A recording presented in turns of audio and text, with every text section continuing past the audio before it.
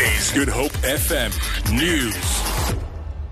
Higher Education Minister Blade Nzimande has challenged SRC leaders to be honest with their constituencies about the 2017 fee adjustments. Students from several universities in the country are protesting following the minister's announcement to increase fees with a cap of 8% next year. Wits SRC's Fasiha Hassan says the students have never reached an agreement with the minister. However, Nzimande has dismissed their claims, saying the SRC did in fact agree to the proposal. We indicated that we could never afford that fees and the amount at which it was already capped at.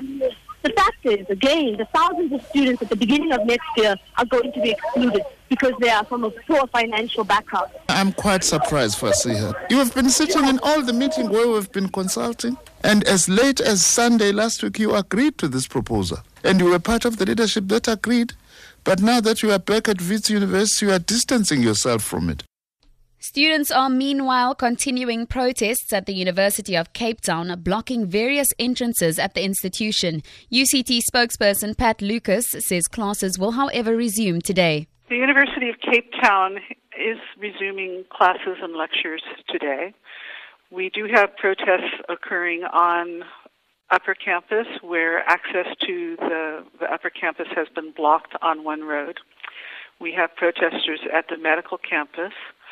All protest action is being monitored by campus security.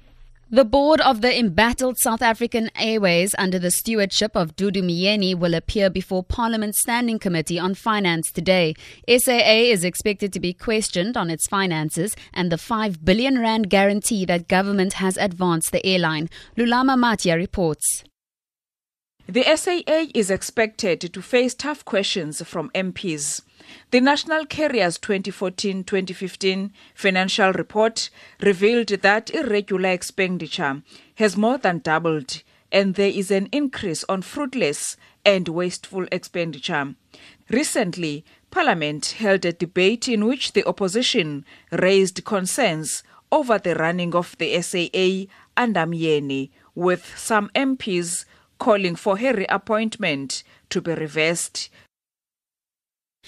To end this bulletin, the Social Development Minister, Batabile Dlamini, says over 44,000 complaints have been received regarding ongoing illegal deductions from social grants. She says 38,000 of the complaints have been resolved and deductions have since been blocked. In response to a written question, Batabile says in just under 600 of these cases, money has been refunded to SASSA beneficiaries. She says most of the deductions were for airtime, electricity and loans. For Good Hope FM News and Traffic, I'm Tamara Mitrovic.